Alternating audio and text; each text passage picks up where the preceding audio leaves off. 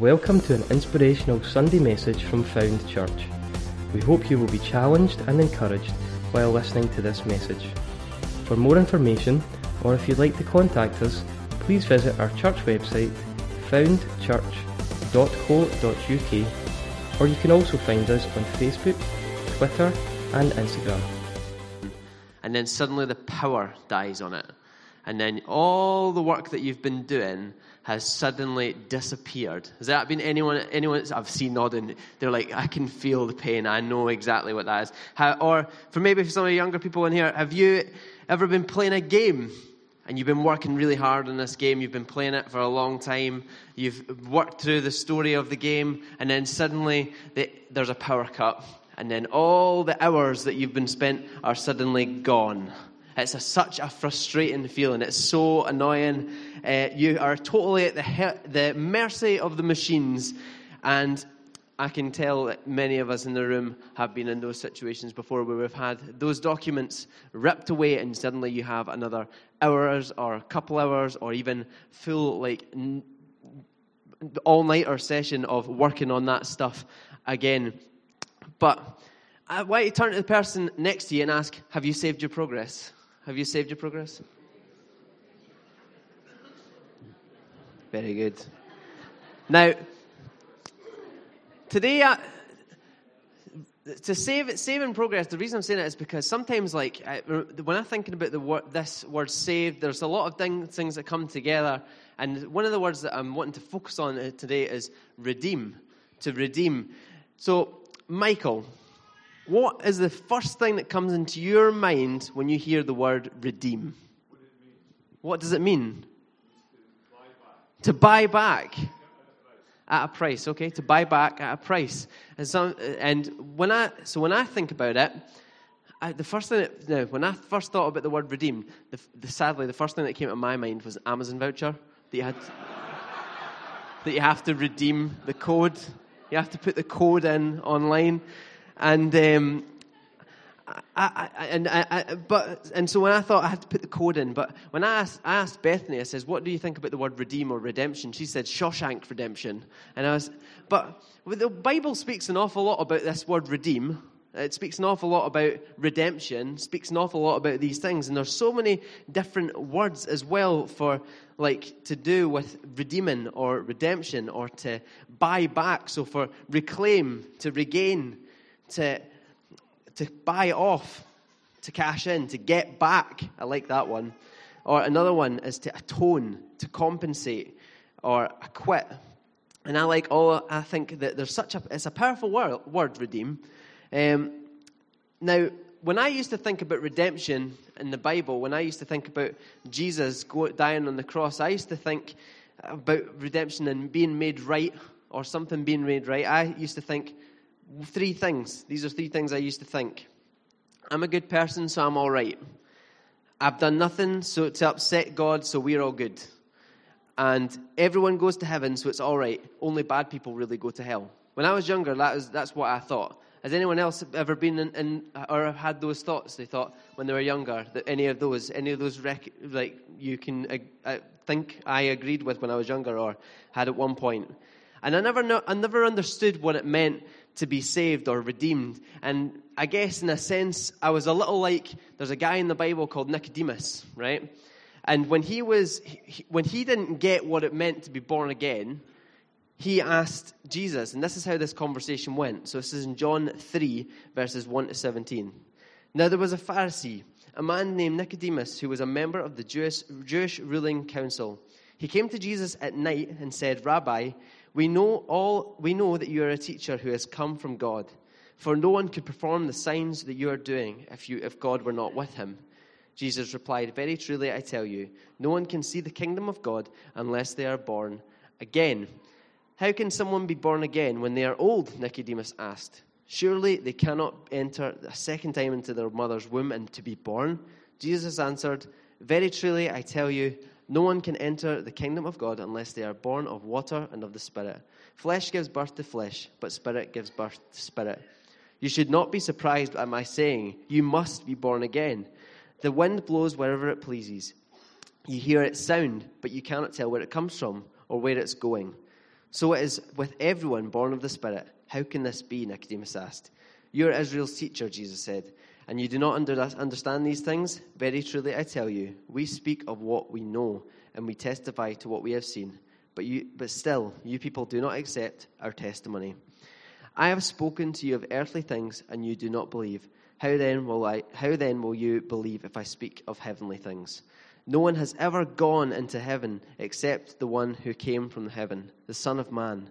Just as Moses lifted up the snake in the wilderness, so the Son of Man must be lifted up, that everyone who believes may have eternal life in him. For God so loved the world that he gave his one and only Son, that whoever believes in him shall not perish, but have eternal life. For God did not send his Son into the world to condemn, but to save the world through him. And I think when I read that whole passage again, John 3:16, probably one of the most famous Bible verses that people know. And I often forget that it comes at the back of this conversation that Jesus has with Nicodemus. Nicodemus is this guy who's a religious leader, and he's very confused about what it means to be saved. What does it mean for this relationship that you're talking about with God to be made right, to be redeemed? What does it mean for that to happen? And so he comes to Jesus at night. So his pals didn't see him. And so he comes to Jesus at night and he has this conversation with him, and he's confused. I reckon that he leaves this conversation with Jesus more confused than when he went in, and he has a lot to think about. But when I think about this story, I think about what does it mean when I'm hearing the word redeemed. So earlier on, you heard me speak about when I thought about redeemed, I thought about an Amazon voucher, and you all laughed, right? But the thing is, when you get an Amazon voucher, an Apple voucher, or anything that has a code that needs to be inputted into an online thing, the money isn't any use unless the code has been redeemed. An exchange and a transaction must occur in order for that value to be used. And I believe that there should be a response in us regarding God's redeeming power. There needs to be an input from us. There needs to be a recognition of what's been said. There needs to be an action on our behalf. And earlier on, I said those three thoughts that I had about redemption, about being redeemed. I thought, I am a good person, so I'm all right. I thought, I have done nothing wrong to upset God, so we're all good. Everyone goes to heaven, so we're all right, and only bad people go to hell. But as I've actually learned that all of those things, I can just chuck those in the bin. Because I know how flawed I am. I need to accept. So the first one is accept, recognize that I'm so far off God's standard, and the only way that I can get right with him, the only way that my relationship with him can be redeemed is through the grace of God and the sacrifice that Jesus has made on the cross. Action. I need to repent. I've recognized I've done wrong, and I need to say, Jesus, I'm so sorry for the way that I've lived my life, and I'm coming to you with my apologies and all of my sin. I want to get right with you. And so action and appreciate. And once that is done, we can appreciate the hope, the fullness, the reconciliation, the freedom that comes from life with Christ. His work on the cross has redeemed us and continues to do a redemptive work in our lives. And the way to redemption is exclusive. The only way to God's heart redemption. The only way to God's heart is through the cross. Meaning it's an exclusive thing. It's the only way. But God's heart is all-inclusive. Meaning what Jesus did on the cross was for all. The door is not shut to anyone. Anyone can come through Jesus to the cross, and all are welcome at his table. The Bible speaks about every single person is welcome at his table. And I think about the power of the cross, the significance of the cross. I was listening to a Billy Graham sermon. It was called, "What Does the Cross Mean to You?" Now, it's the first time I've ever thought, I'm going to listen to some really old sermon. So I listened to this one, and I thought, hands up if you've ever heard that sermon Billy Graham preached. It was like, what's the value of the cross? I thought this is really, really powerful. And of course it was. Like, he's very, very good, Billy Graham. He's done a lot of good stuff, right? And when I heard this, he spoke about, it's like Christianity, like the one thing that people have they've got different beliefs about little different things all across the Christian faith, but the one thing they come under is the cross. They come under the cross, the redeeming power of the cross, the work that Jesus did for the whole of humanity that it speaks about at the end of that passage, the end of that conversation he has with Nicodemus. He speaks about God so loving the world. And Jesus is the Redeemer. He is the Redeemer. He is the one that the whole earth comes under the power of that cross. There's not a single person that's exempt from what Jesus did at the cross. There's not a single person from what happened on that Easter weekend that doesn't apply. The cross applies to all of us. It's the only way. It's an exclusive way, but it's all inclusive. Everyone is welcome to come to Jesus, and He redeems us through the cross. He redeems us from all wickedness. Jesus is the Redeemer. He redeems us from all wickedness. This is what it says in Titus 2, verses 11 to 14. For the grace of God has appeared that offers salvation to all people. It teaches us to say no to ungodliness and worldly passions, and to live self-controlled, upright, and godly lives in this present age, while we wait for the blessed hope, the appearing of the glory of our God and Savior Jesus Christ, who gave himself to redeem us from all wickedness and to purify for himself a people that are his very own, eager to do what is good. Redemption isn't just about saving us from the past but it's to be assured about our future. Redemption offers us a great reset. That redemption. And it says, we have been transferred from a kingdom of darkness into God's kingdom, but we've also been redeemed from fruitlessness and worldly passions, but part of the inheritance that comes from redemption of God's Spirit that's deposited as well to each of us to teach and empower and to live godly lives. Through the power of the cross, we've been redeemed. We've been redeemed from wickedness. We've been rescued from darkness is the second part. We've been rescued from darkness. Colossians 1, verses 13 to 14. It says, for he has rescued us from the dominion of darkness and brought us into the kingdom of the Son he loves, in whom we have redemption, the forgiveness of sins.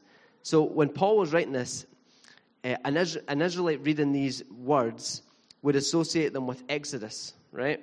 God swooped in and rescued the Israelites and from their slavery and their chains in Egypt, and he led them to the promised land that would become their home. And Jesus, so Exodus then becomes a metaphor for a spiritual problem that God's redemptive work had solved. Namely, how could he rescue his whole creation from a sinful kingdom that they have often willfully embraced? How could he reconcile himself with people who belong to another kingdom? But Jesus went into this dark dominion, took upon himself the punishment for humanity's sins, and then ransomed them from the enemy's kingdom and brought them into the kingdom of God. We've been rescued from darkness through the redemptive work of the cross. There's so many powerful things, and when we think about this redemptive work that Jesus did on the cross, it's good to remind ourselves of this. It's good to remind ourselves of the things that Jesus frees us from through the power of the cross. And one of the other things that I think is Jesus redeems kingship. Now, are any fans of the royals in here? Is there anybody quite like the royal family, like to keep up to date with what's going on? Anyone excited for the king's coronation that's coming up soon? Got their this is a very divided room. I can tell. Right, but anyway, we went up to Balmoral recently, and it was very we kind of did a tour, and I found it's very strange, because we kind of went in. It was a very good experience, but you're going through, and it's kind of like because they've got family pictures on the wall and stuff like that of their holidays. So we bit like going through somebody else's holiday home and looking at all their pictures. It's a bit strange. But when we're talking about kingship, right? Jesus is the King of Kings, and what's that come from? So Israel got their first king when we read about this in 1 Samuel 8, verses 1 to 9, where Israel are demanding a king. They're demanding a king because they see other nations have a king. They see how their judges that were in charge were not doing such a good job, and so they see these other nations, and they think, we want a king. And so this is what it says in 1 Samuel verses 8 to 1 to 9. It says, when Samuel became old, he appointed his sons judges over Israel. The name of his firstborn son was Joel, and the name of his second was Abijah. I tried, people, right? They were judges in Beersheba. His sons did not follow Samuel's example. Instead, they pursued dishonest gain, took bribes, perverted justice. All the elders of Israel gathered together and came to Samuel at Ramah. They told him, "Look, you're old." My goodness, how brutal is that? "You're old, and your sons don't follow your example. So appoint a king to govern us like all the other nations." Samuel was displeased when they said, "Give us a king to govern us." So Samuel prayed to the Lord, and the Lord told Samuel, "Listen to the people and all that they say to you. In fact, it's not you that they've rejected, but rather they have rejected me from being their king. Like all things they have done from the day I brought them out of Egypt until this very day, they have forsaken me and followed other gods. They are also doing the same thing to you. Now listen to them. But you are to clearly warn them and inform them about how the king who rules over them will operate." And it goes on to say where they adopted Saul as the king, and his downfall was quite something, and his kingship, his story of kingship was very, very, very, very strange. And actually, when you go through the whole of Israel's history, they have some good kings and they have some bad kings. It's never really like a consistent thing that they have. And kings is not, so we can see here that the king is not an idea that came from God. Other people had this idea of king. The other people had this idea of their king, somebody coming to rule their country, somebody coming to rule their land. But God comes in and redeems it. When Jesus, the Messiah, came as a king, the king arrived, he was not what the people expected at all. He was a pain for the Roman and Jewish leaders. He came as a king of a different type of kingdom. We spoke about the king, being rescued from darkness, being rescued from wickedness. Jesus came as a king. He redeems kingship because he came as a king of a different type of kingdom. And Jesus redeems kingship as the King of Kings by taking the ultimate throne and allowing us to come to him instead of pulling us in by force. He asks us to come into his kingdom and shows us his servant heart and his love and his kindness and compassion. Whereas you look at some of these other kings that ruled Israel, and some of them ruled with an iron fist. Some of them said, "You have to come and worship me." Jesus says, no. It's like, come to me. I'm going to serve you. I'm going to be the servant king. I'm going to show you kindness. I'm going to show you compassion. I'm going to show you this upside down kingdom where it's not the top dog. In fact, it's the least that will be the greatest of you. It's the servant of all. Jesus redeems kingship by saying, do you know what? And actually, that's one of the reasons why I just love Jesus so much, because you can see he's not like any other person that we see in the Bible. He is so much more than that. He shows this kindness through the way that he lives his life. And he asks us to follow him, not because of how great he is, but because of his love for us. Because of his love for us. And Jesus redeems his people. Psalm 111, verses 6 to 9. He has shown his people the power of his works, giving them the lands of other nations. The works of his hands are faithful and just. All his precepts are trustworthy. They are established forever and ever, enacted in faithfulness and uprightness. He provided redemption for his people. He ordained his covenant forever. Holy and awesome is his name. And Psalm 111 tells us that not only are the things God does faithful and true, but also his law is trustworthy. We can trust God. The works of the Lord's hands and the words he has spoken are established in faithfulness and uprightness. But what exactly does that mean? Are these things found in God's consistent faithfulness? Yes. But there's more. The very next psalm tells us that the righteousness of the upright endures forever. God's works and word are not only established forever in his character, but also in ours. This is one reason that redemption is so crucial, because the work at the cross is powerful, but we also need to accept it so that that Jesus can do a work in our lives, and that his redemptive work can continue to work. You see, because it's not a one and done. It's a process. There's a process that we need to go through. God's redemptive work is still at work in our lives. God has never desired condemnation. He desires reconciliation. And sometimes, I don't know, but some people grow up and they think that God is just this person in the clouds with a big white beard that wants to like tell you how to live your life, and he wants to condemn you and tell you all the things that he's done wrong in your life. But actually, that's totally opposite of what we see in Jesus at the cross. He wants to show love and kindness. He wants to be reconciled with us. He wants to have a relationship with us. He wants to do life with us. And I think there's something powerful about that and this redemptive work that Jesus does. And in John chapter 4, we hear about this woman. There's a woman at the well, and she's a Samaritan woman. She goes to this well in the middle of the day when nobody else is looking, kind of like how Nicodemus came at night when none of his friends were looking.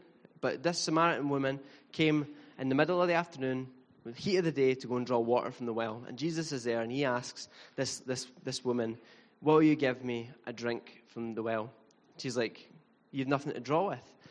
And Jesus says, "If you knew who was standing here, you would have asked me for a drink. You would have asked me for a drink of living water."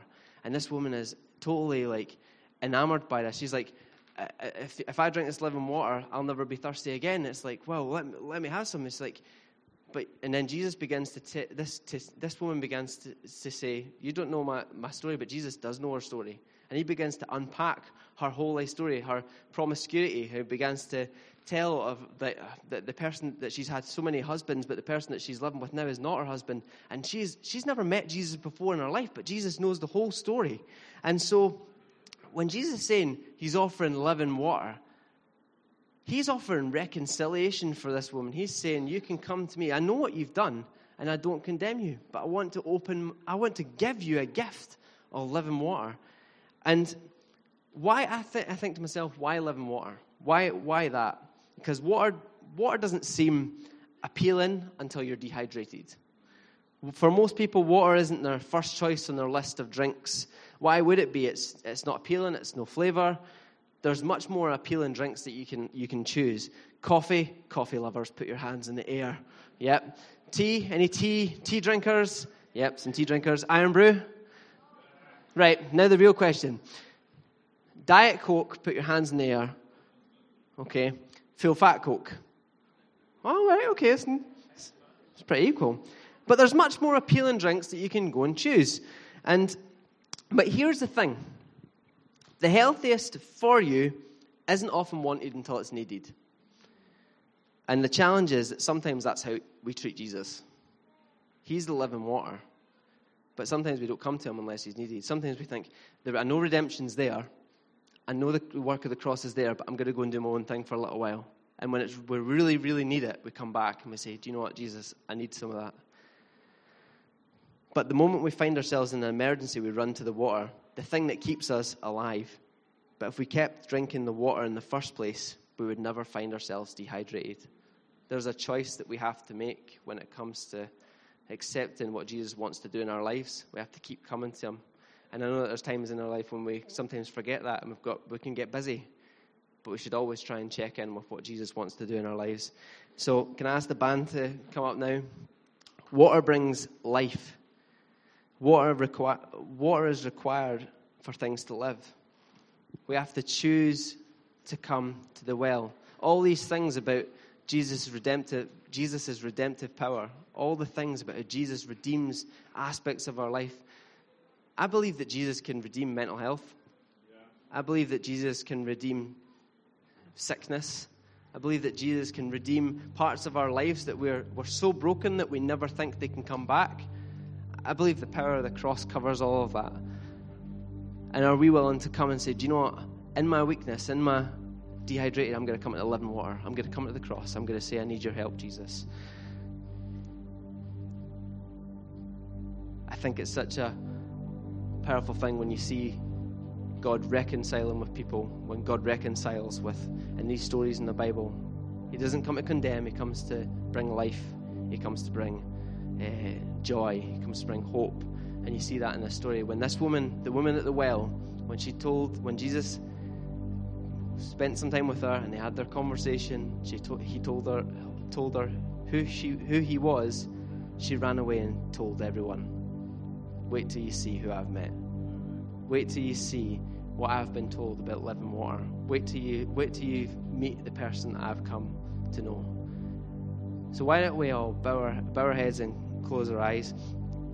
Because we all have a choice to make.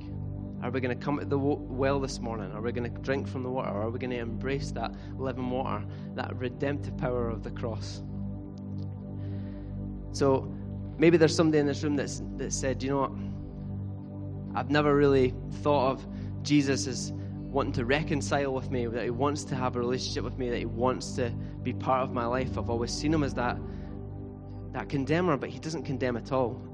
He comes and he brings love, and he wants to give you the same living water. He wants to bring life to your life. If you feel like you've been drained, dehydrated, feel like you're at your end, Jesus wants to bring life.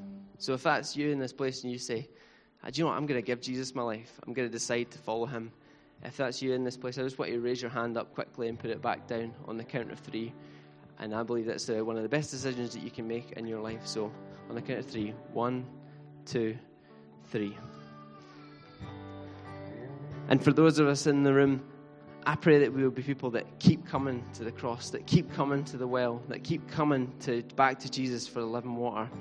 Father, I pray for every single person in this room. I pray that we would be people that come to you and recognize the power that you did on the cross, recognize the redemptive work that is still going on in our life. And Lord, I pray that we will keep coming to you, that we will keep coming to you, drink after drink, sip after sip, for all the things that you have in store for us. And Lord, I pray this in Jesus' name. Amen. Thank you for listening. We hope you've been challenged and inspired. Please feel free to contact us through our website, foundchurch.co.uk, or you can also find us on Facebook, Twitter and Instagram.